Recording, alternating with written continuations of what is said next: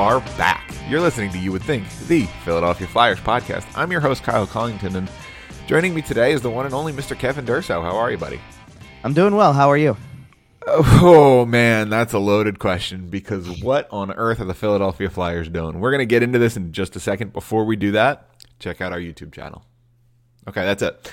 What on earth is Chuck Fletcher doing, Kevin? The big news of today, and we will talk about Claude Giroux, and we will talk about the trade deadline. We have a lot to get into on that end, but we have to start with the Rasmus Ristolainen 5-year, $5.1 million AAV contract extension.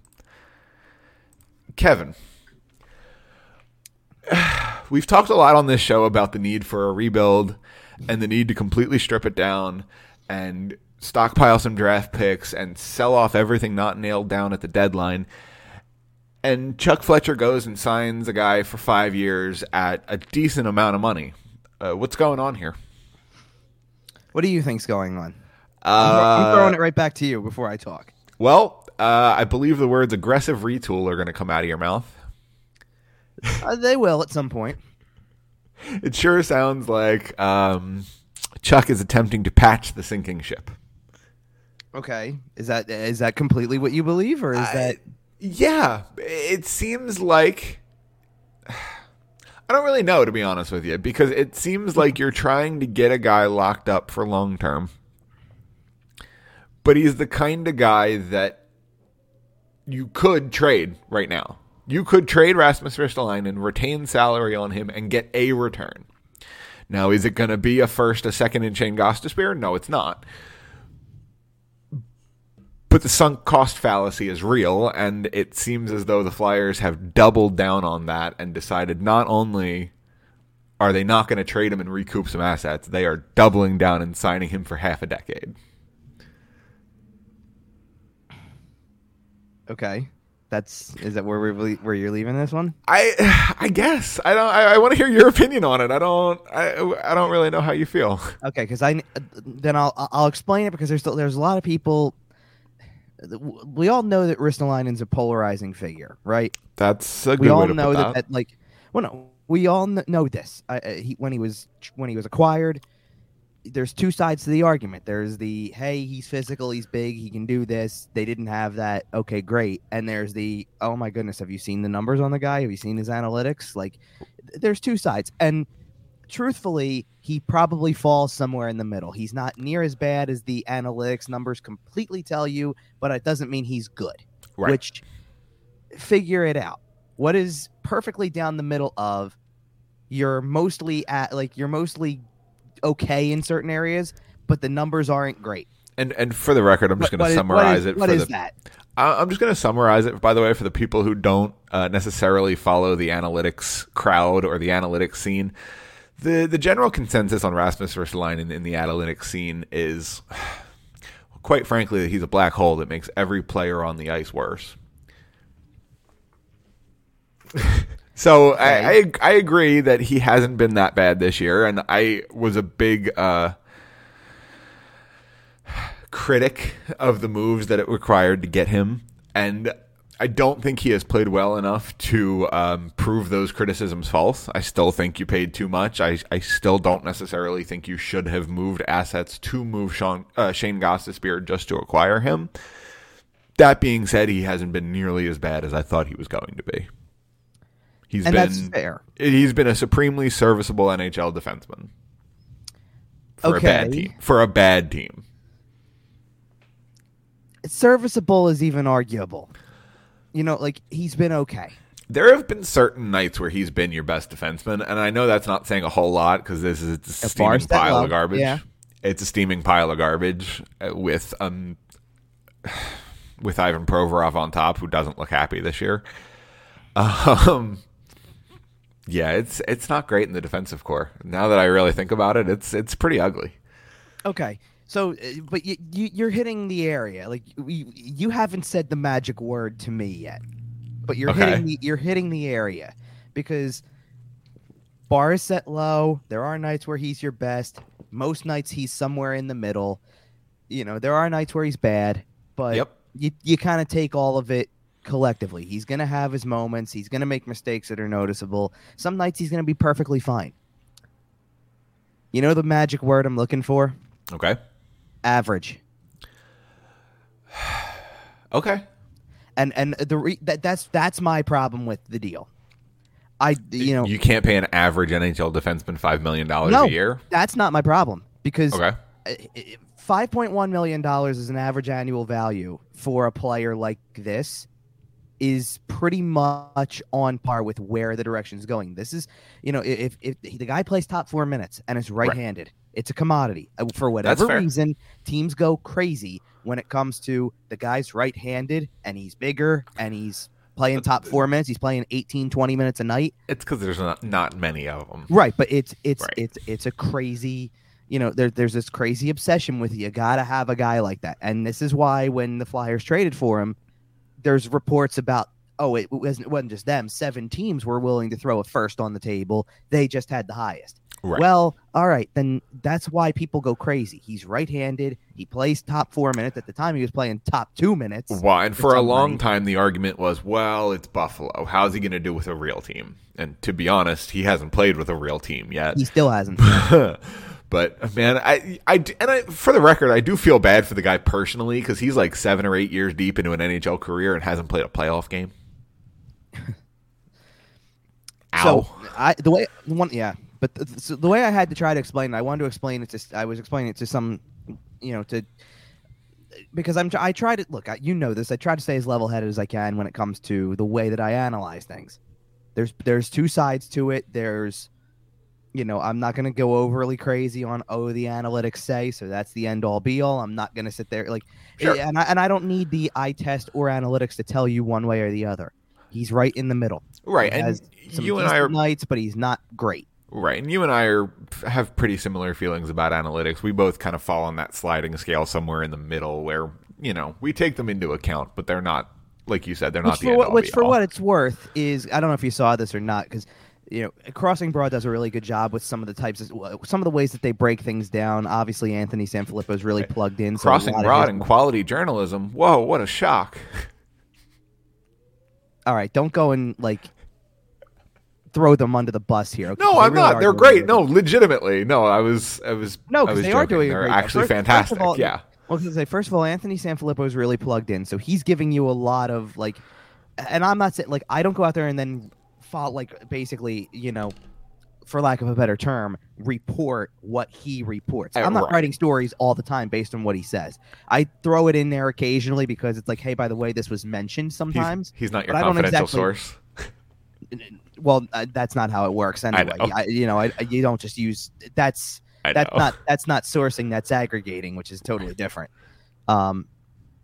Either way, it's he's really plugged in. But I don't know if you saw this or not. There was a story that Chris Therien did because Chris Terrian's part of the podcast that they have over there. Right. No, the goalie.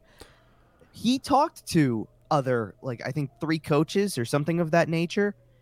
I'd have to go back and pull up the article. This was early in the week. This was last Monday. So it's obviously a lot of stuff's happened, and I've read a couple things from their side that, maybe are more fresh in my mind than that particular article.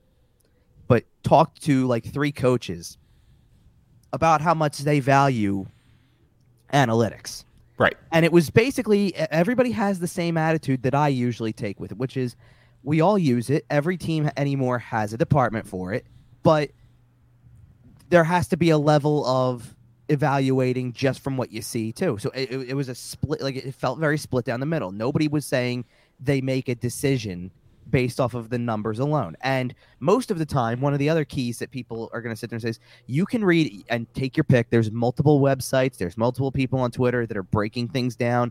They'll sit there and say they have their own model for how they analyze, right? All this type of stuff. Teams do that too. So if you want to sit there and look at anybody who's put a chart up on Twitter, no disrespect to them, most of the teams are sitting here going, we don't have the same numbers that you do. Yep. That's all I'm trying to get at is, and a lot of the good analytics people have been hired. Well, that exactly. Right. Well, so the models that are out there just aren't the top quality models because those people have been hired. Well, either that or it's something that they don't agree with, and that's why they haven't been hired either. And And the teams also just have access to more data. Like, they have all the player tracking data. They have real analytical breakdown. They do, data. but the other part of the equation with that is that, okay, you have people who are literally solo acts on Twitter. That's the best way I can put it, where they have a model, they run numbers. Every time a guy gets signed, they can put out a thing with 5 charts on Here's his scorecard. Right. What that one person did in who knows how much time. The teams had that done for... No, I'm saying that takes like 5 people in an analytics department to do that for a team. They've got multiple people who work on those things. So, like, that's the way it's going. Like, those people probably should be hired in one way or another because they could put more focus on a certain aspect of their analytic process. Right. You know what I mean? As opposed to just because they do one full set of analysis and another team is doing, oh, let's do it this way for 5 different people, and they come up with their own number because they're tracking things differently than other people do. This is what they consider I'm not saying this is exactly the way they do it, but I'm just looking for an example quickly because I don't want to spend 20 minutes on this. Right. They track zone entries differently. Right. This is what we consider a zone entry. This is what you're going to count as a controlled zone entry or a non-controlled zone entry. Right. Like, there's different criteria, right? Like there is with any model. That's all it is. It's just that. And I did see multiple people kind of poking fun at the fact that the Flyers announced they were like tripling the size of their analytics department, and then their first move is to double down on a guy who's not exactly beloved by the analytics community. Because I think it has nothing to do with it. I know. It's just funny. So back on Ristolainen, where do we go from here? Like, obviously he's going to be a Flyer for the next 5 years, but what does that mean for the trade deadline? Does that change anything? Like, obviously it changes that you're not moving him, but does it change anything else? Like, do you think any Flyers that were previously maybe on their way out are now on the table to stay? Like, for example, Derek Brassard or... No, because if you're on a 1-year deal and you haven't been... Ristolainen, there was always only 2 possibilities. It's either you're getting traded or you're re-signing. There was no in between. Walk at the end of the year. That's not an option. Because they spent too much to get him in the first place. It's there's a big difference between Derek Brassard didn't work out at the deadline. We can't trade him. That was we eat the $2 million. He contract. walks. No big deal. It wasn't even that. Oh, you're right. Brassard was less than $1 million. Like, there's a big difference between, we tried the low risk, high reward signing. He couldn't stay healthy enough. We weren't a good enough team. We should have, we tried to trade him. Nobody would take him. I guess we just have to ride out the rest of the year on no 9. Big deal. Somebody's got to play. You know who's going to end up fitting that bill more than likely? Keith Yandel. Like, Yandel's probably the guy he's here for the rest of the year. I don't think he's obviously I don't think he's sticking around beyond this year. But I don't think anybody brings him in just as an extra, like a body in the playoffs. A voice in the room. I'm not going to call it impossible because he goes for a 6th or whatever, conditional 7th. I'm not going to call it impossible. Hell, they traded Eric Gustafsson last year. Oh man, you're not wrong. I'm not going to sit here and tell you that it's not happening at all. But I'm also not going to say I expect it. Brassard's different. I think Brassard's actually turned it on just a little bit here lately that it's going to open enough eyes that somebody will give you something for a guy like that for a playoff run. So, did we have anything else on Ristolainen, or do we just want to move full-blown into our trade deadline preview? Well, we can get there kind of. Like, I need to talk about what the Ristolainen signing means. Yeah. Because, again, I call it's perfectly he's a perfectly average player. Now, I'm trying to make sure we didn't go too far off the rails because we got into analytics all of a sudden. It kind of took me off of the money aspect of it because... Right. I've had to kind of try to explain that a guy like, and again, it kind of goes back to where I brought up Crossing Broad for a second, because they had the story, like Anthony Sanfilippo had a story out about how there was a report, or he was reporting that from a source that they had a 6-year, $6.25-ish million AAV on the table for Ristolainen. Now listen, again, I'm fully crediting Anthony because of the fact that he is plugged in a lot of ways, and he's about as creditable as it gets. And so he got half of this right from the source that he got it from. It was half right, and that's not to discredit him. Right. Like, He was absolutely 1,000% on point with the fact that, like, hey, don't be surprised if there's a contract extension coming. They actually are talking about They're it. talking. That's right. the right part.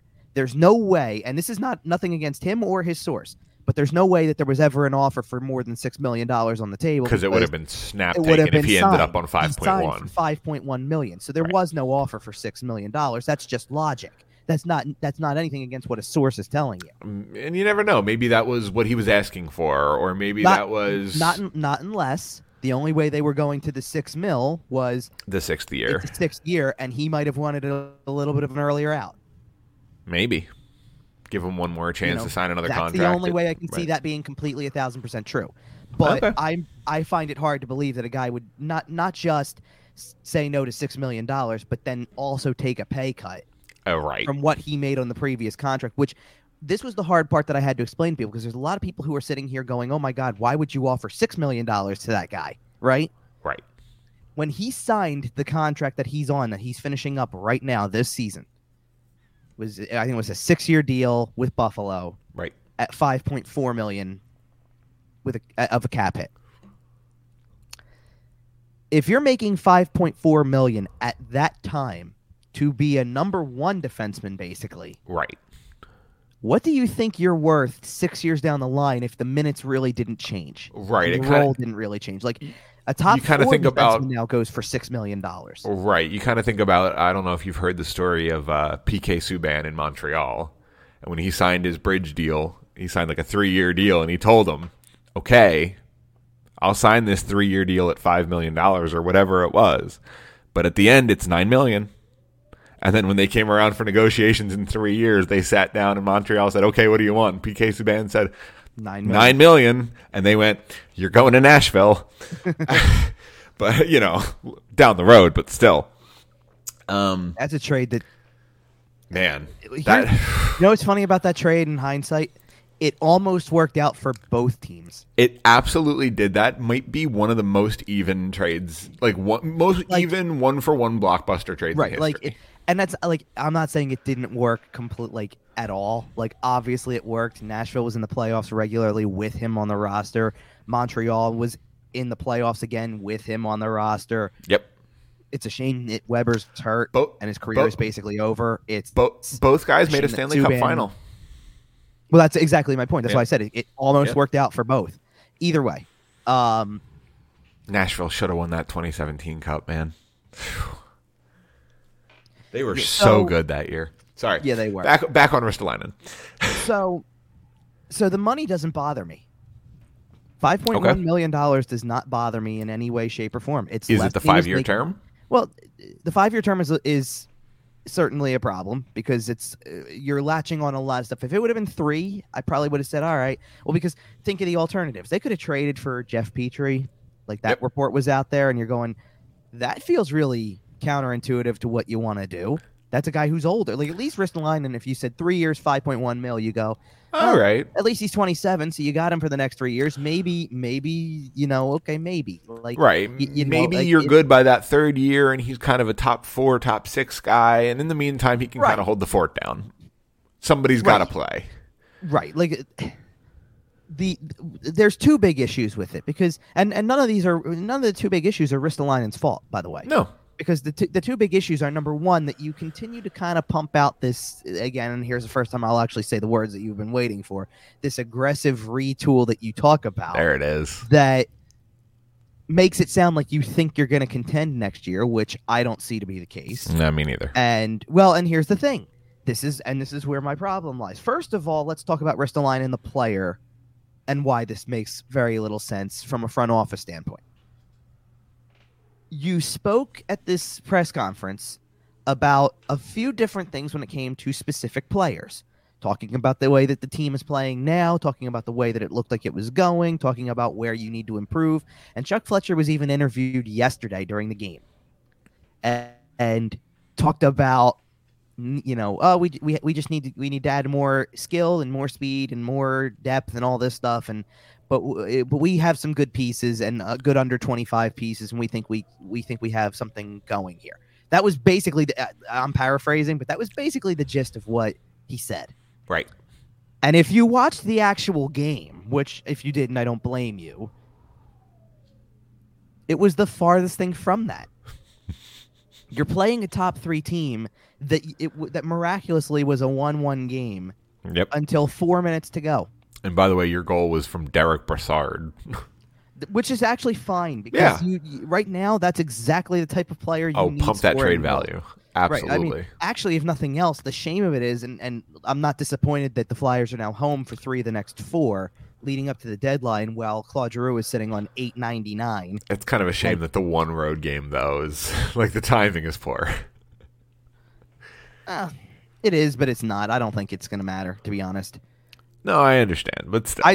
Look, if there is any way to salvage one night of this season to make it enjoyable, to call it your top night of the year, let Claude Giroux go scoreless tonight against Montreal, come in on Thursday against Nashville, and score a goal which moves him into 8th place all-time by himself in franchise history in goals, and gives him the 900 points in his 1,000th game. Man. And that's the ride off into the sunset. Man.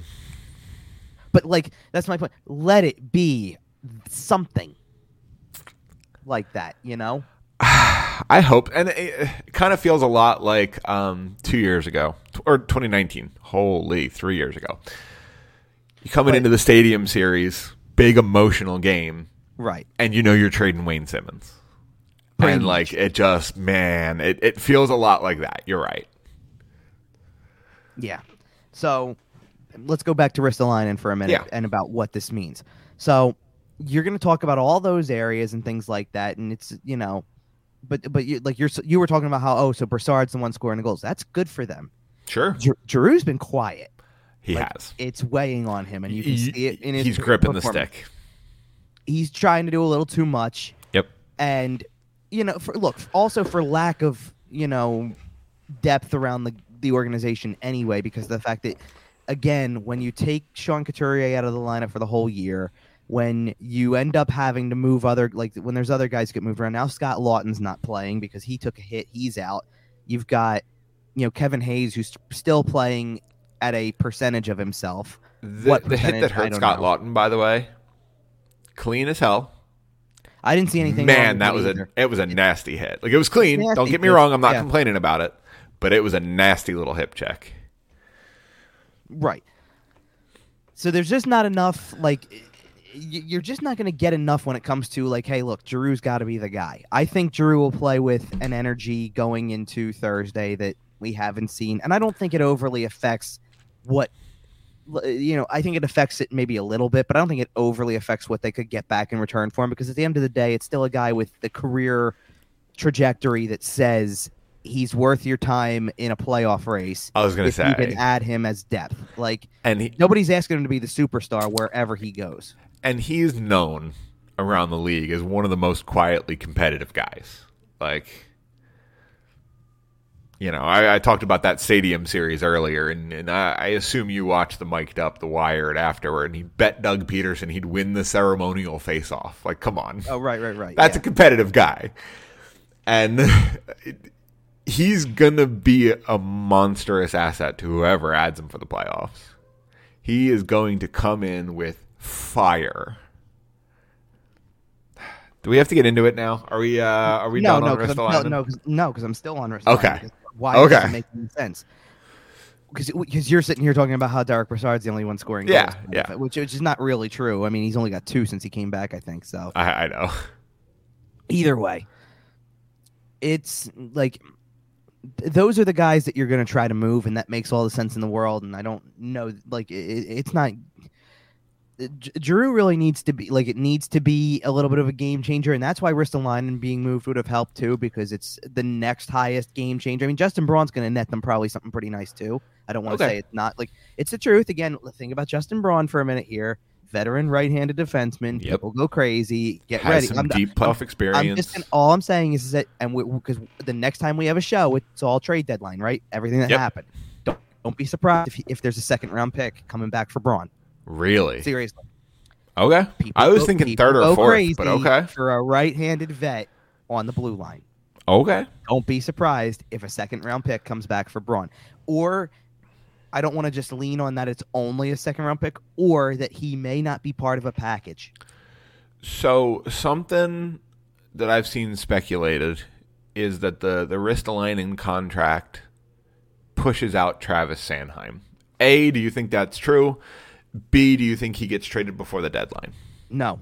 Okay. Or well, no to the second question. Okay. Does it push him out? Maybe. I don't think it should.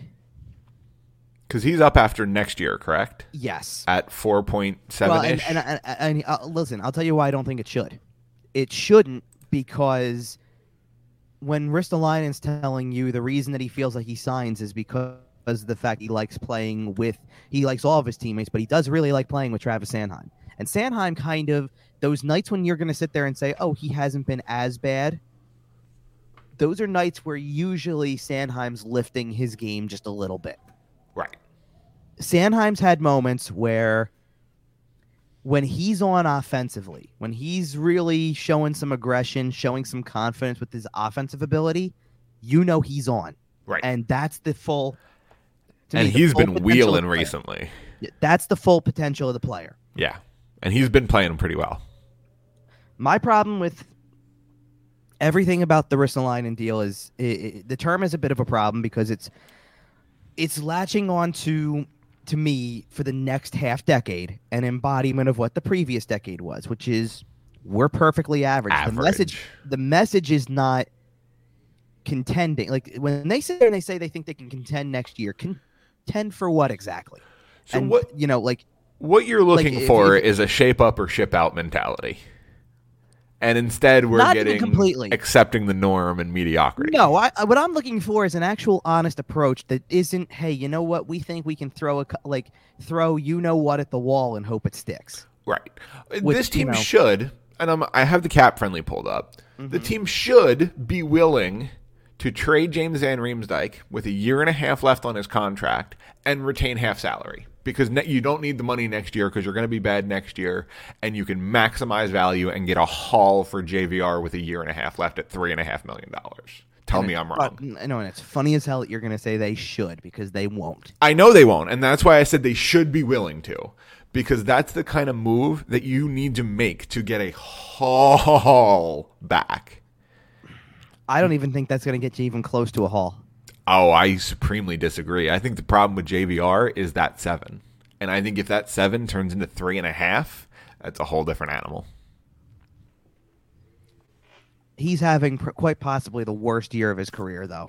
I understand. So his values are an all-time low. Like, I don't know that a team out there is even willing to sit there and say, yeah, $3 million. You know who is?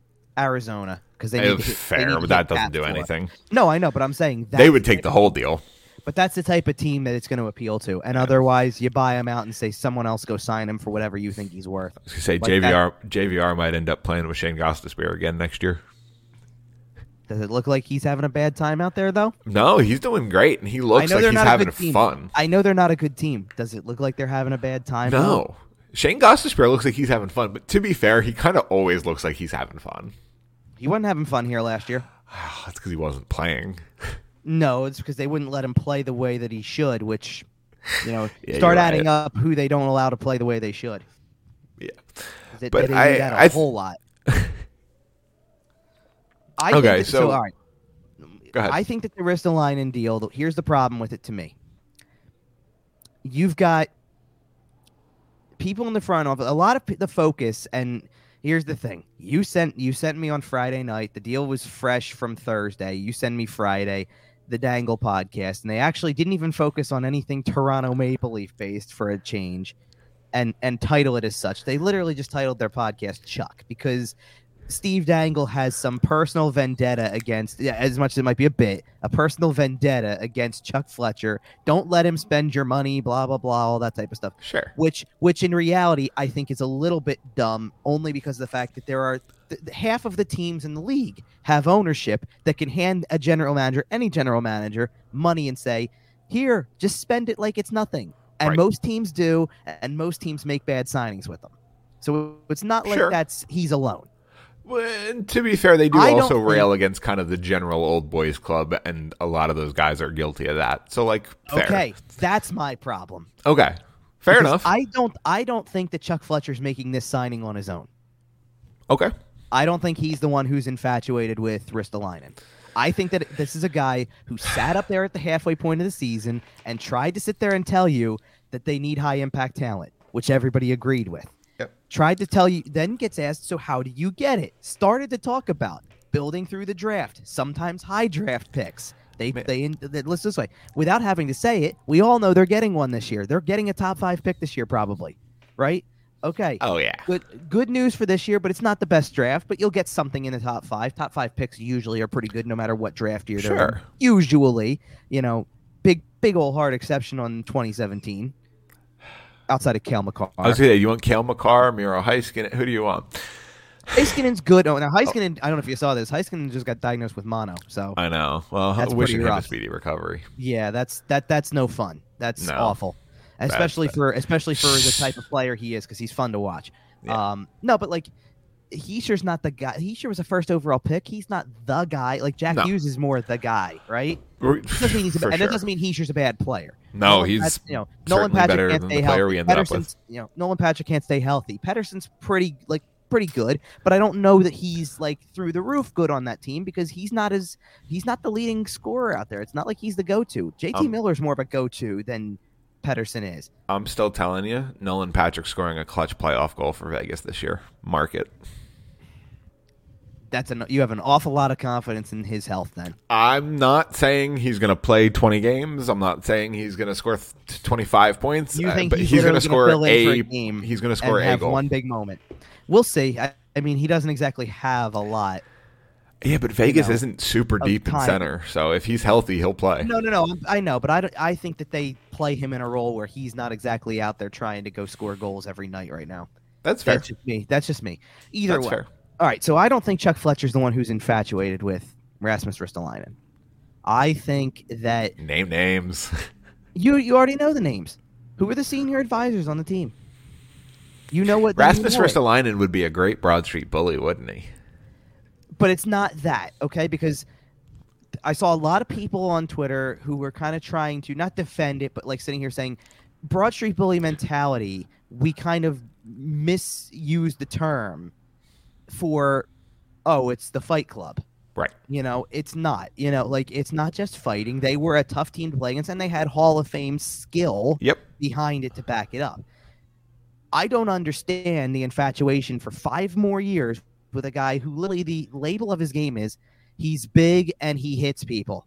Right.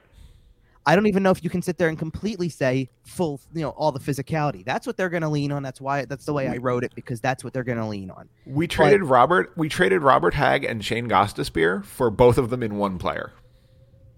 I can't even say that for Gostisbehere, because he didn't even move the puck that well. But you know what I mean, though. He kind of brings a little bit of that offensive spark. He does have... He's more offensive than Robert Hagg. Fair enough. But... Right. It just... My point is that I sit there and I even sat there and described it, because I said, you know what? This is the type of player that Bobby Clark and Paul Holmgren played with as players. Drool over. Let alone that they loved when they were in management. Let alone what it was always all about. Yep. Like, you got to look at the way that the game's going. Look at the way that teams play against you. You defend way too much, and you don't have anybody who really moves the needle when it comes to, hey, that's a really skilled guy who can carry the puck and get you offensive zone time. Hey, that's a guy with some speed. Right. You don't have any of that. So if this is the start of the so-called, hey, I can write a blank check for whoever you want, that's a really weird one to write a blank check for and say, and again, I'm not even criticizing the money of it. The money of it's actually pretty normal for a top 4 defenseman. Just this top 4 defenseman who by minutes and being a right-handed shot alone. Just because a guy plays top 4 minutes doesn't mean he's a top 4 defenseman. No, but I think he could be. Fair. The problem is that he's not playing next to a guy who like in Sanheim, Sanheim's not consistent enough to be the puck moving guy all the time. He just isn't. He's not like that. And they don't get any support from the forwards to make it easy to move the puck out either, which would change the game too. If Ristolainen could be the last guy back and have an outlet more times than not, he might be a better puck moving defenseman because he's making a play to get the puck out of the zone and they are moving in the right direction. That doesn't happen. Right. And then you're talking about a team that basically for the next 5 years, and this was the way I read it, who for the next 5 years told you, You know what contending is to us? If we can just get in the playoffs, we're in the tournament, and maybe we can make a run. That's what they told you that is acceptable. Right. And I think that is absolute. Like, if you want to sit there and say giving Ristolainen money like that is organizational malpractice, which is a term I've heard. I think even Snow the goalie used that. Because you got to remember something. A podcast was more than just the two of us going back and forth like Snow the goalie is with three people. Things get a little more hyper. Well, no, it's not that. There's varying opinions. Yeah. Someone's gonna like, and Anthony's kind of like the way that I am when I'm on here, because I have to kind of pump the brakes and go like, listen, I'm just trying to tell you how the league operates, because I'm down there all the time. You hear people talk, that kind of thing. But if you want to sit there and say that $5.1 or $6 million for Ristolainen is organizational malpractice just because you don't like the player, then I think you're a little bit off base. Fair. If you want to say 5 years for a guy like that, which just screams average, is organizational malpractice, you got a point. Okay. Because you're accepting. It's the combination. It's 5 years at that number. It is, but you're accepting. Like, there needs to be an element of, and this is why I keep saying it the way that I do. I think you'd have support from people if you just admitted, hey, you know what? The next 3 years aren't going to be good. Right. Sorry. They're going to be pretty poor. We need to tear it down, and we need to start to build it up through the draft again. Put out a letter like the New York Rangers did. Right. And there's going to be new everything, and eventually we're going to come out of this on the other side. And when we do, we want you there with us, which is kind of what Ristolainen tried to say when he had his little press conference too, which is like to sit there and say like he wants to be here for the other side. When we turn it around next year, which is all he's ever going to say, because that's fair. And they're players, and they're always going to play their hardest, and they're always going to try their best to win. And players have to talk like that, because if they sat there and they said, hey, I want you to think about why Shane Gostisbehere is not here. Because if Shane Gostisbehere came out and said, I don't know what to tell you, we're trying, but we're not winning games, and it's not like this isn't fun, this isn't good, blah, blah, blah. Like, being brutally honest doesn't help you when it comes. Like, think about if you were ever brutally honest about your shortcomings at your job, what happens? Oof. They let you go. Okay, so I do want to mention, since we're on ex-Buffalo Sabres who have been brutally honest this week, you heard Jack Eichel's comments after the Buffalo game, right? Yes, I did, and there's two sides to it, because I think that I think that he doesn't need to worry about that. If fans boo him. Welcome to playing on the road, kind of. Yeah, I know it's been a little while, but welcome to playing on the road in front of fans. At the same time, I don't know what Buffalo fans are pissed off at him for, when all he wanted was a fair medical procedure and medical practices on a thing that he felt like would get him back into a game, and they flat out denied him it. And that's my thing, is I think if it was your typical contract dispute where the player asks for more money than the organization's willing to give them, and they ask for a trade, or they don't like the coach, or they don't like the GM, or they don't like their teammate, or if there's some sort of drama involved and someone's getting traded, I understand a little bit of heat. Or if someone walks away for more money, like the John Tavares situation, I understand the heat. This is a guy making the best decision for the rest of his life. Right. So this is neck surgery, man. You know what? Like, here's where I'm at with that comment. I don't know if it's a comment that Eichel needs to say with a microphone in front of him, if you will. Like, in terms of, that sounds like the thing that you say to your teammate in the locker room afterwards, like where you sit there and go, boy, that must be the first time they've ever been that energetic about anything in 7 years. All it took was trading me for them to get like that way, for them to be into the game, right?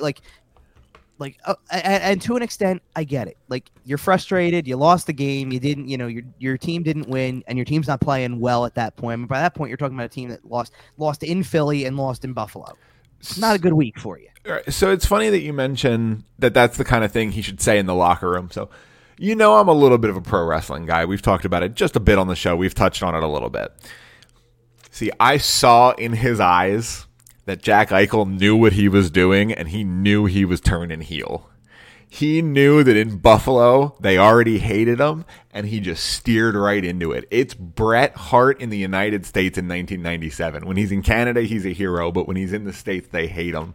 That's exactly what Jack Eichel decided to do. You could tell he had that line locked and loaded. But you know what? Maybe that's part of it. Maybe it's just fueling things. I mean, let's put it this way. At the end of the day, he also has the last laugh anyway because he's going to the playoffs in a couple weeks. And quite frankly, note on his execution, the promo works a little bit poor, Jack. You can do better than that. You got to say it with a little more conviction. He kind of wimped out on it. You know what? That might have helped me a little bit. Like the way it was said was almost like bitter. Yeah. As opposed to... But he kind of wimped out on it. He didn't really let it, vit and venom fly. He kind of went, it's the loudest I've heard it. Well, and again, I think it's better. Like maybe 2 hours later, it would have come out better. Like 10 minutes after a game, he was still breathing heavy. Right. Yeah. Like we lost. We should have, we were in that game. We should have won. We didn't. I guess all it took was me leaving for them to feel like that. That's the way it was said. It was almost said like muttering it. Like, yeah, next time I expect you to grab the mic, look directly into the camera, and go, "I never liked Buffalo." Next time you hear me, Buffalo, this Saturday at WrestleMania. I mean, maybe it would have been better, but either way, I think that back to wrapping up the wrist and line and stuff and what I think it means because of the fact that we do have to get to the trade deadline and Claude Giroux here. Well, here's the thing: trade deadline preview. This was half of it. Yeah, because we expected Rasmus Ristolainen to be going. Like before... I didn't expect it completely. I figured it was going to be a Scott Lawton situation, come down to the wire. But I didn't think that they were. I didn't think they were going to have. If they were going to do a deal, I didn't think they were going to do a deal a week and a half out. That's fair. A little closer to the last minute there. It really came together quickly. Now, I think that was also there was some pressure on Ristolainen, by the way. I think because the fact that you could stick to your guns and say, I'm built for the playoffs. I want to go into the playoffs. I want to go and see if I can show them what I've got. And then enter the free agent market and see if you can't get more. But was anybody else going to pay you $5 million? Right. Or are you signing for 3.5 somewhere? Right. Or was your next trip going to be, okay, now you're playing for a good team. Let's see what happens. And, oh, no, he fell flat. Look at what this guy did in the playoffs. He gets to stay the big fish on a bad team. Kind of. And look, you know what? Listen, something else to consider, and this is going to apply to a couple people. This isn't going to just apply to Ristolainen. It's not going to. It applies to Claude Giroux. It applies to Justin Braun at this point. Braun has a little bit less of a say, I'll call it. Right. Because Braun doesn't have the no move clause. Now, that's right. Ristolainen doesn't either, for what it's worth. But Ristolainen, when it comes to, hey, a team, like the Flyers were always interested. The key to any trade was Ristolainen was going to stick to his guns and say, I'm built for the playoffs. Please get me to the playoffs. Please get me to the playoffs. And they would have had to do it if that was the case. But he also was still interested in staying in Philadelphia because it's only year one. And they were interested in keeping him. Having mutual interest and somebody telling you, hey, we brought you here. You've uprooted your life from Buffalo to Philly. We're not going to make you uproot your life again unless you really want to. And in his mind, like there is a human element of it where you go, I don't want to move. Right. Now, trust me, I know. Now, Justin Braun doesn't have a say in that. And I don't think Justin Braun really cares because I think Justin Braun's at a point in his career where the clock's ticking. You might want to go somewhere where you have a shot. And I don't know if he cares. Like, there's nothing to indicate that he cares, even though his name's come up. Claude Giroux, on the other hand, is a different story. Because if you're Claude Giroux and you're 15 years into a career and you came in and you were a kid, you came a literal kid, and now you're 34. Now you're married, 2 kids, life built in Philly. It's not so easy to just say, let's go ahead and move. I don't think that should mean he shouldn't go somewhere else. Right. I think that, in fairness, you have to bite the bullet. Yep. This is not about that's not about for a shot to win. That's about the organization will do anything for you. You owe it to them to know what you're staying around and just letting the season play out means. Oh, right. So you owe it to them to at least get what they can get the assets. For you. Yep. Now, here's where it gets cloudy because. So you say that, and by the way, I do agree with you for the most part, but I do. He's earned his no move clause, and I respect his right to not exercise it if he chooses not to exercise it. Right, that's not where I'm going with this. I understand that. Okay. But here's where things get cloudy in that respect. What's the worst thing that could happen here? Like, what's the worst case scenario with Claude Giroux? We could sign. Oh, never mind. With Claude Giroux. Oh man, I don't know. What do you? that he doesn't get traded, Right. and then still walks at the end of the year. Right. That's the worst case scenario. I've said before, if you're not going to get what you think he's worth, you can do a lot worse than having Claude Giroux on your roster. Sure. Now, I'm not defending the fact that it probably is time. It's been 15 years. At some point, you got to turn the page, start a new chapter. You respect him enough that the price stays pretty high, and if no one reaches that price, you hold on to him. Because if the guy is a flyer for life, then the guy's a flyer for life. I don't know about that. So you think if, for example, nobody offers a first-round pick, and the best you get is like a second, a third, and a decent prospect for Claude Giroux, are you taking that? I'm not happy about it. I think that they still need to try. Like, you think the stockpiling assets is important enough? No. Here's where I'm going with this. If that's the best you're going to get for him, if he's also dead set on finishing his career with the Flyers after the fact, then I don't. You need a contract extension. Well, no, but I don't have a problem if he goes to, hypothetically speaking, Florida. Okay. I'm picking a team that's in the race. Right. He goes to Florida. Florida gives you 2 draft picks, not a first, but gives you 2 draft picks, maybe a prospect on top of it, because they're scouting people left and right. Although I wouldn't mind Owen Tippett for the record. Owen Tippett's okay. I think that if you're gonna go Florida, you need what's the kid's name? Denisenko? Okay. I think you need that kind of level player. Depends on what picks you're getting back, but yeah, I agree. But either way, let's say you get that, but then there's kind of like a handshake agreement, like we're moving you for the next 2 months, and then we'll sign you. And then he comes back like Thomas Plekanec did. Now you've done a lot worse. Like you could have done a lot worse than trading him for a few assets, and then he comes back. That's fair. I don't think he's going to come back.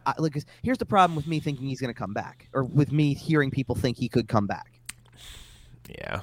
You never, a lot of people stay, for a player like Giroux, who's been in the same city for 15 years, the concept of change is a kind of frightening one. Yep. I have to move my whole life where? But is Florida, Florida, Colorado. But is the grass greener? And, well, exactly. And you never know unless you go. And if you go and you win, that creates bonds. Right. You go 25 games deep in the playoffs with a group of guys, right, and raise the trophy. You got some bonds there. Right. And listen, there's different elements to it, because there's one element where, listen, you can argue the case that, okay, he's been in Philly his entire career. It's hard to leave when you've built the life here, but you have a wife and 2 young kids. It's not like the kids are in school yet at that age. Like, you're sitting here, at that point, you sit there and you go, okay, you don't have to completely uproot your life. You still have a little flexibility. Or not completely uproot your life, but it's not like you're telling your kids, hey, change schools. It's not like you have 10-year-old kids involved in soccer, and it's not like you had your first kid when you were 27 and you're 37 now trying to win, but also sitting here saying, I got to find a new school for my kid. Right, like the Kimmo Timonen situation comes to mind. I think his family just stayed here, right? Difference. Because he was retiring. Yeah, but if Claude Giroux's 38, 39 years old and it's the final chapter, legitimately, then you're not really uprooting your whole life. You're saying, hey, for 2 months, I'm going to go do this. You're Ray Bourque in it. But sort of, because Ray Bourque stayed another full year. Oh, you're right. He did, didn't he? Because they didn't win the first year he was there. They won the second year. Right. Sunset. But either way, in Giroux's case, if that was all it was, then yeah, you know what? For 2-3 months at a time or whatever it is for that portion of it, you make trips back to your family whenever you can. You fly them out whenever you can. You get an apartment where you can hold everybody, and any game within 3 hours they're coming to. Yeah, as much as possible, and things like that. You do what you can. Yep. There's nothing you can do, but it's this isn't a guy who's got a year like the rest of this year or just this year and next year left. He's got another contract in him. Right. Right. Another real contract, 3-4 years at several $1 million. Claude Giroux has another real contract in the NHL waiting for him. Well, and here's the thing, like, not to shift it back to Risto for a second, but the Ristolainen deal, for a little while, there was like a hint of a report out that was like, oh, this might include a no trade clause. Oh, or Jesus a partial. Christ. It doesn't, does it? No, it doesn't. Okay. But bear in mind, this is the type of stuff that can happen when you have guys with no trade clauses. Like Kevin Hayes has a no move clause, right? Yes. You can just move him for anything? No. The guy's got to sit there and say, I'm willing to go somewhere. That makes it complicated. He holds the cards. He's got the leverage. And that may mean that Claude Giroux does not get you exactly what you think in return. I'm okay with it not getting you truthfully. I'm not okay with it, or I'm okay with it not getting you a crazy high-end prospect. I think picks are more important. I think you come away with less than a first-round pick, you got a problem. But I think a team is more willing to say, here's the first-round pick, because it's an unknown. It's a bag. It's a mystery bean. Right. You didn't pick that yet. It's an asset. You might screw that up. Right. You never know what could happen. Well, you might screw it up. You might not screw it up. You might take Nolan Patrick instead of Cale Makar. No, but you might not screw it up, and you might take a guy who everybody thinks is a good pick, and then the guy gets hurt and never plays. That's the risk, right, with the draft pick.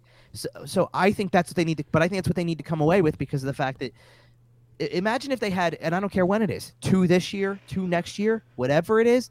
Like, imagine if you have 2 first-round picks, and you already know that one of them's going to be high this year, and maybe the benefit of a 5-year deal with Ristolainen, with all due respect to the player by himself, because one player doesn't make or break a team completely. Sure. They might fall backwards into the rebuild they need. I agree.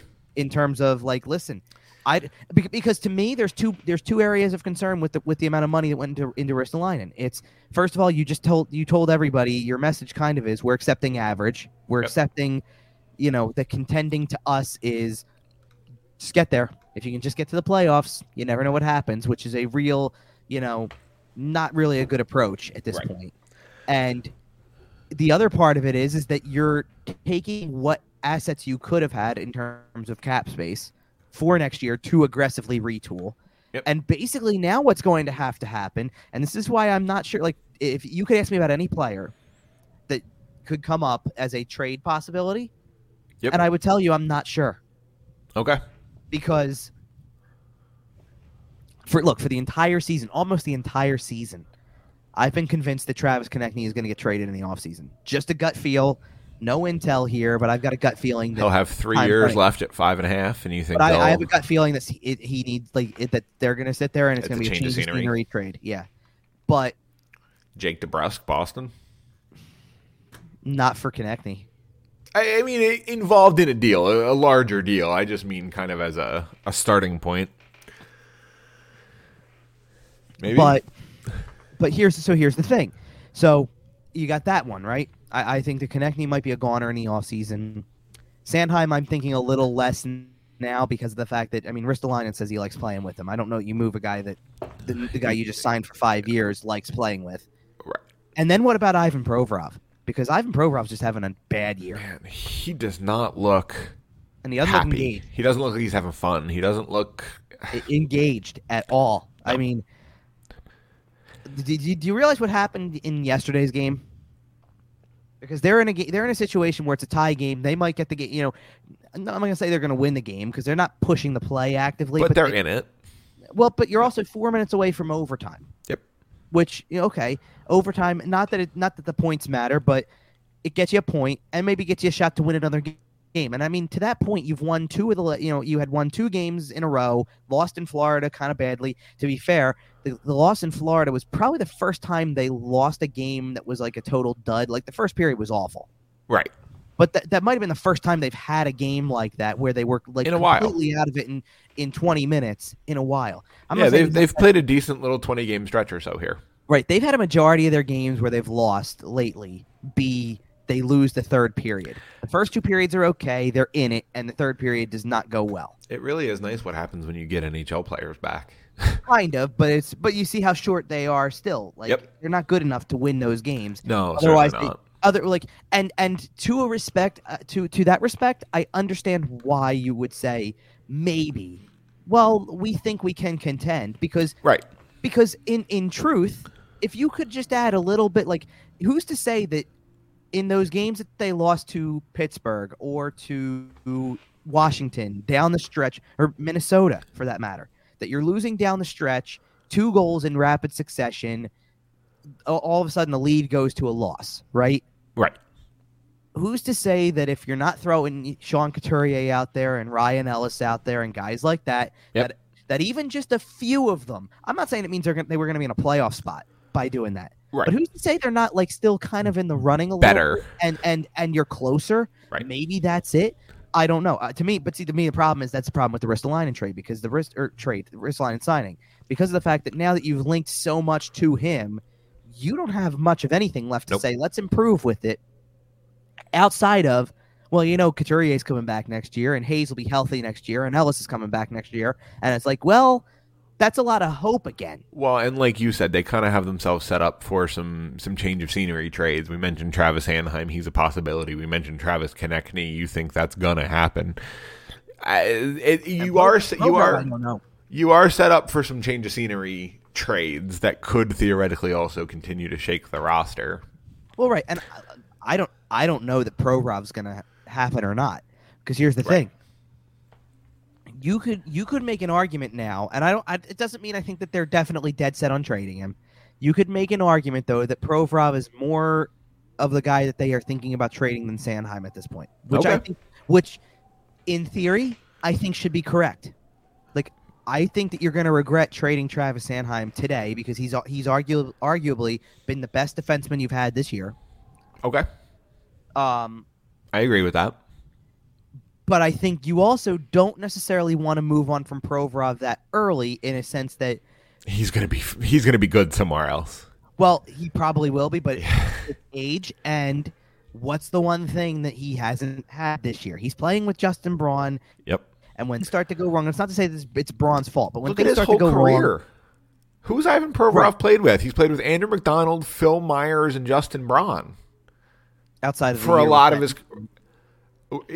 Sure, and what was the year he looked the absolute best he's ever looked in his career? Right, but I mean, you do have to wonder if that's the ceiling. Okay, but if that's the ceiling, it's worth the 6.75 we got him at. Okay, let me. Is it worth more than that? Maybe, I don't know. Okay, hold on a minute. Let me rephrase it then. Not wonder if that's the ceiling. You have to wonder if that's the outlier. Okay, but it's the only season he played with a competent partner. That's the outlier. No, it's not completely, because there's also an element to it where he's now how many years into his career is he now? 6 or 7, 6. Okay, at some point in time, it can't be I'm playing with the wrong partner. I understand, but you got to take a step up and be as good as you were average. Like I don't think he is number one franchise defenseman. Mark Howe, Chris Pronger, but the best we got him at that year he was with Matt Niskanen. And by the way, I think healthy Ryan Ellis is a better version of Matt Niskanen, so I assume we would see a better version of Ivan Provorov as well. That's the only season we've seen him with a competent coach and partner at the same time. And that was the best result we've gotten out of him. You're the best team in the league going into the break. Yeah, I don't know. I mean, he's a tough one right now, because I wonder if you're going to be a number one defenseman, like everybody seems to think that he is and everybody wants him to be, and like I'm sure he thinks in his head that he is, especially for where you were drafted, you can't let the partner be the problem, you can't let the coach be the problem, and you certainly can't let everything that continues to pile up mistake-wise weigh you down like it is right now. I think that's fair. If that's the case, down to the fact that at one point in time, I think that the Sanheim-Ristolainen pairing was getting more ice time than Provorov was, then there's something to be said for that. I wonder how much that is weighing heavy on his chest. Like now that the team is struggling and he has visible on ice leadership, I wonder if maybe that's kind of affecting how he's playing the game. Yeah, it could be. And I'm not sitting here trying to tell you that he needs a change of scenery, but like, look, you're gonna have to start to get really creative with it. And who's to sit there and say that maybe, maybe you don't draft a forward with your high pick. Maybe you set yourself up. for it. You draft a defenseman, and Provorov gets you the forward. Hopefully. That's not impossible.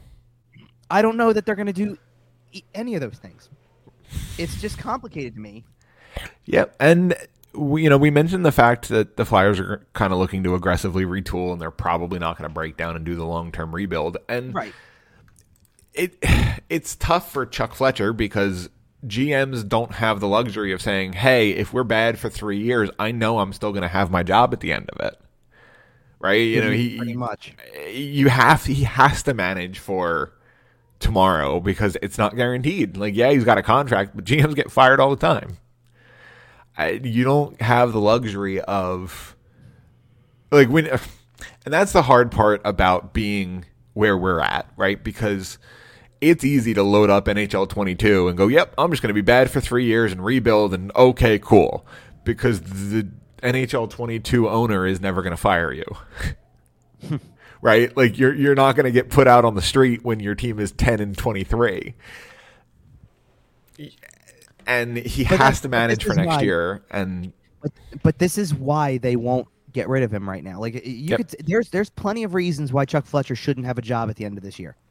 You've gone through 2 years like this. You're not exactly doing anything that makes you any better on the surface. Why do you still have a job then? Because of the fact that when you break it down, Dave Scott's writing blank checks, and Bobby Clark and Paul Holmgren are still advisors, and this is their pawn. The organization is rotten from the inside out. No, but this is the guy who they can sit there and go, if we want it, he'll do it. Yep. Kind of. I mean, that doesn't. I'm sure within reason. Well, yeah, but you know what I mean. Like, I don't think that this is the way that Chuck Fletcher necessarily wants to build it, and I think this is just you got an owner who's going to sit there and go, or not even an owner. You have a governor who is the representative of the business that owns the team. The ownership group representative, right. Yeah. That's going to sit there and say, blank check, here you go. Do whatever you want. So get ready for whatever big name coach comes in next year too, because it's probably coming. I disagree with it 1,000%, but it's probably coming. Please don't be Rick Tocchet.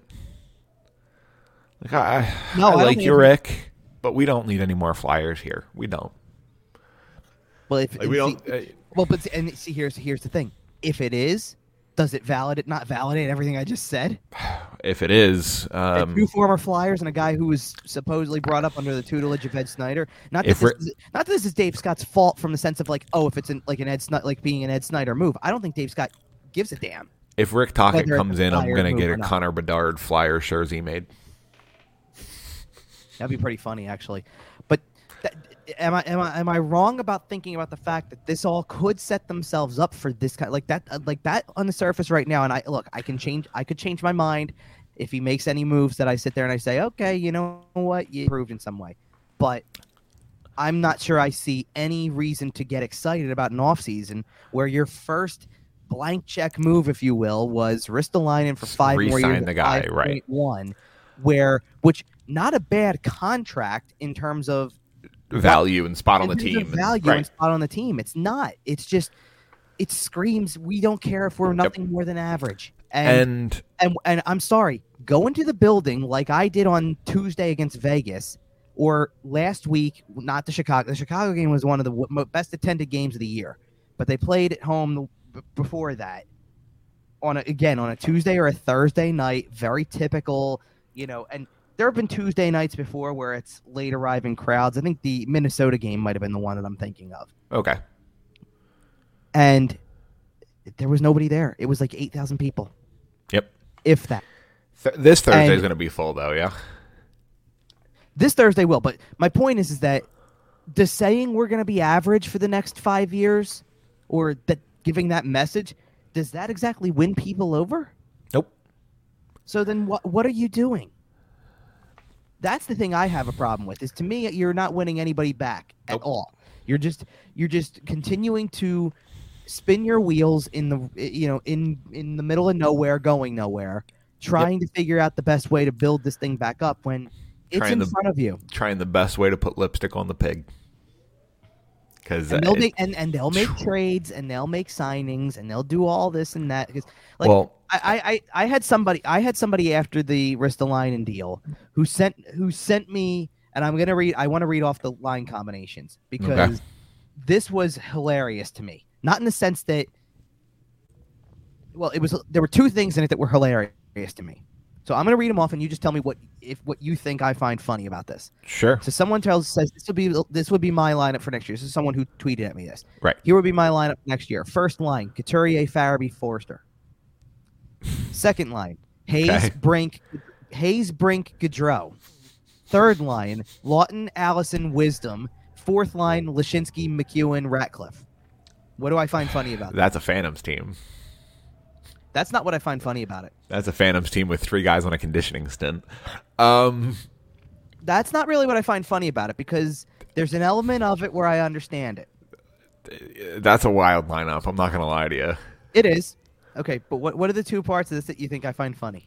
Bobby Brink, and I like Zayd Wisdom being up there, to be honest with you. Okay. I'm going to have to count it on the fly here, but let me try to count on the fly for a minute, because that's 1, 2, 3, 4. Okay, 5. Let's say 5. Maybe maybe even 6 is the best way to put it. That's a group of 12 forwards, right? Yeah. There are 6 forwards in that group that have maybe played a combined 5 NHL games. Right. Which, if Morgan Frost is any indication, what makes you think they're going to ice a lineup with 6 guys who barely have NHL experience? If that's the lineup for the first preseason game, cool. And here's the thing. I understand the point. Forster should be really good. He's developed a lot. Fair. I expect him to get a long shot in camp. Okay. Bobby Brink is having one of the best college seasons right now. I agree. Again, I understand it. The problem that I have with it, first of all, with all due respect to the fourth line of Lashinsky and Ratcliffe, it's not enough experience to say that go out there and but it's not. Nope. I don't even like McEwen on there because of the fact that, to me, McEwen's a replaceable player. This goes back to the infatuation with guys who are a little bit rough and tumble. Yeah. But a little bit rough and tumble because it looks like they're giving more effort and energy than somebody else. Don't get fooled by that. But Zach McEwen's really good at tipping pucks wide of an open net. Oh, I was going to say, I thought you were going to say he's really good at coming close to scoring but never actually scoring a goal. Yeah, because the net's wide open and he just tips it wide. I don't hate Wade Allison being part of this team. I agree. I need to know that the guy can stay healthy for more than 10 games before I can feel confident in him. I agree. And hopefully with a full off season, he's got a little time to... Now, by the way, another aspect of some of the names that were mentioned. First of all, 6 prospects in there.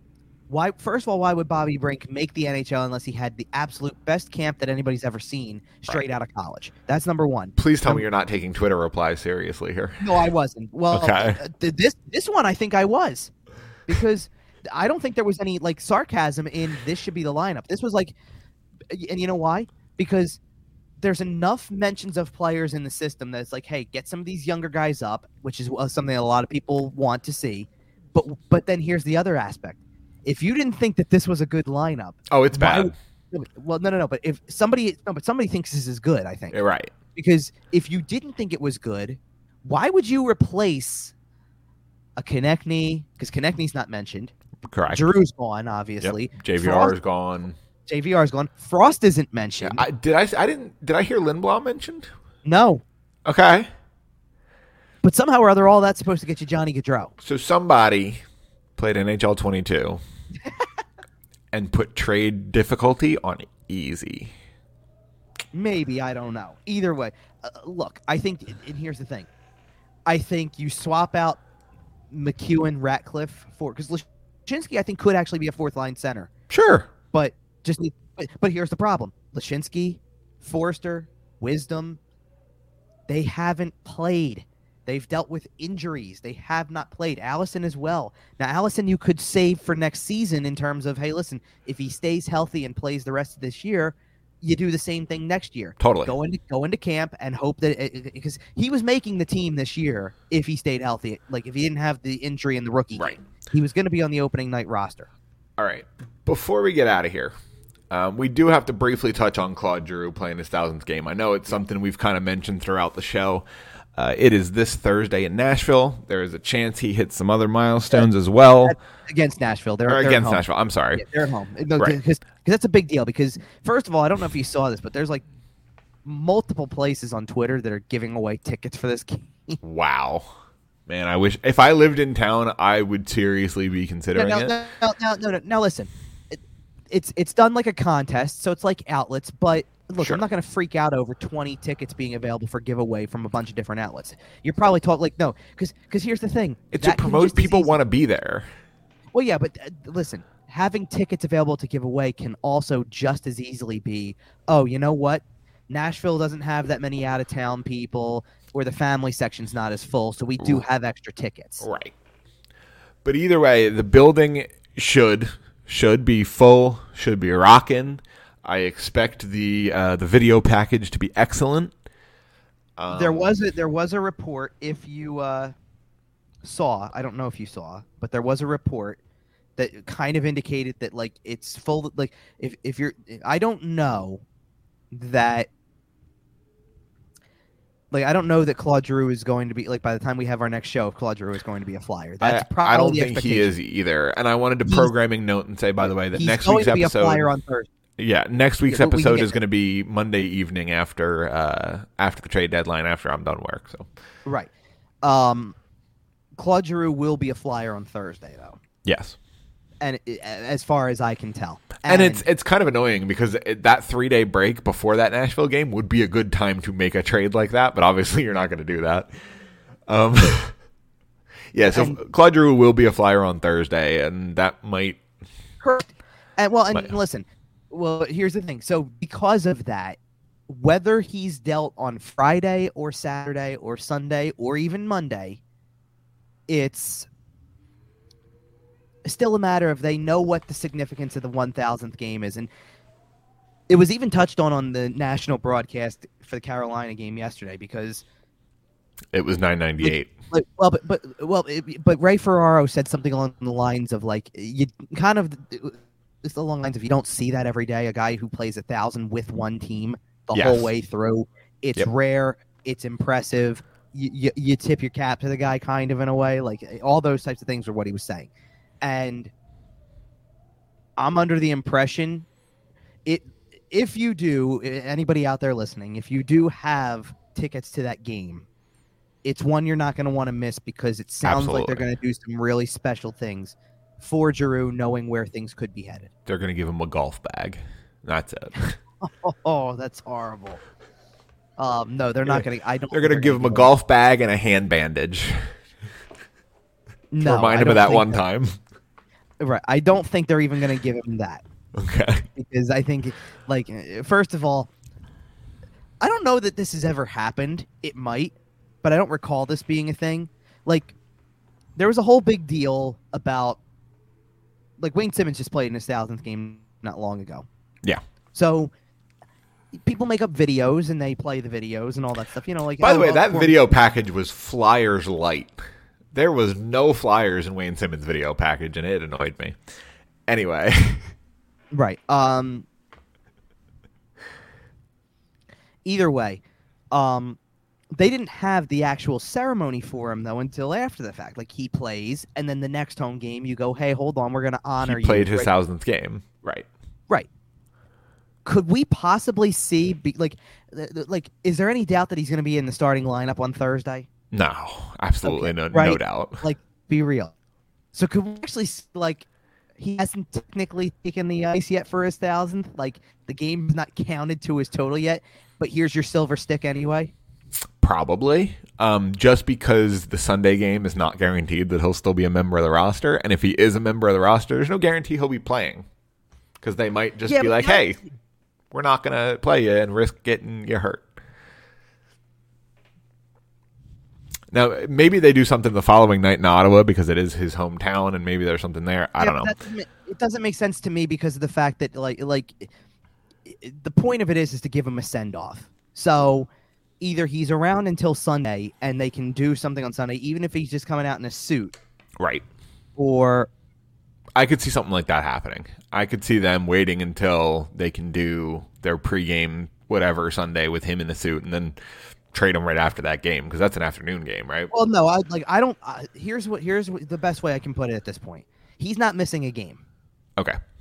I don't think he's missing a game. I think he's going to continue to play and be dedicated to this team as the captain of this team, regardless of how they play and regardless of how the season's going and all that stuff. If he is still a member of the Flyers, he's still playing. And you know what? The only way that he does not play in a game, like Sunday, for example, is if Chuck Fletcher and management and all that stuff have a deal on the table. Are basically sitting there saying, listen, this thing's lined up and it probably is going to get done in the middle of this game. Yep. Or so close to the start of the game that we don't want you to prepare today. Skip the game. If you're still here, well, but here's the thing. It's never going to come down to that. Like, as I'm saying it, because he's got the no move clause and he gets to veto anything. He's going to get to say it. So either it's going to be before he preps for that game on Sunday. Man, let him announce the trade. That'd be cool. Like, to be honest, if anybody comes out and says Claude Giroux is not playing in a game prior to the trade deadline, outside then he's of gone. The deal is already done. He's gone. Yeah. Well, and I think that's a good place to leave it. I'm going to hit our socials real quick, but we're kind of going to leave it on the captain tribute here, I think. Follow us on Twitter at YWT Podcast, Kevin at Kevin_Durso. Find the show everywhere you find podcasts, including sportstalkphilly.com. Other than that, like I said, subscribe to our YouTube channel. We're trying to grow that over there. I really do think we leave it here on an ode to the captain, and I'm going to sign off. Oh, Captain, my captain. Well, hold that until he's actually gone. Well, he's going to be gone, so... I mean, that's the working title I have for the top 10 Claude Giroux moments that I know I'm going to have to write, which I haven't started it yet because of the fact that, like, I really want to start to see that something gets closer to actually happening before I just tribute the whole thing. Right. So... Well, Claude, whether it's, shortly after Thursday or right before the deadline or whether you come back next season or not, you were our captain. Monday afternoon before we do the next episode. You were our captain for a decade and we love you. So one day down the line, we know that we'll see you.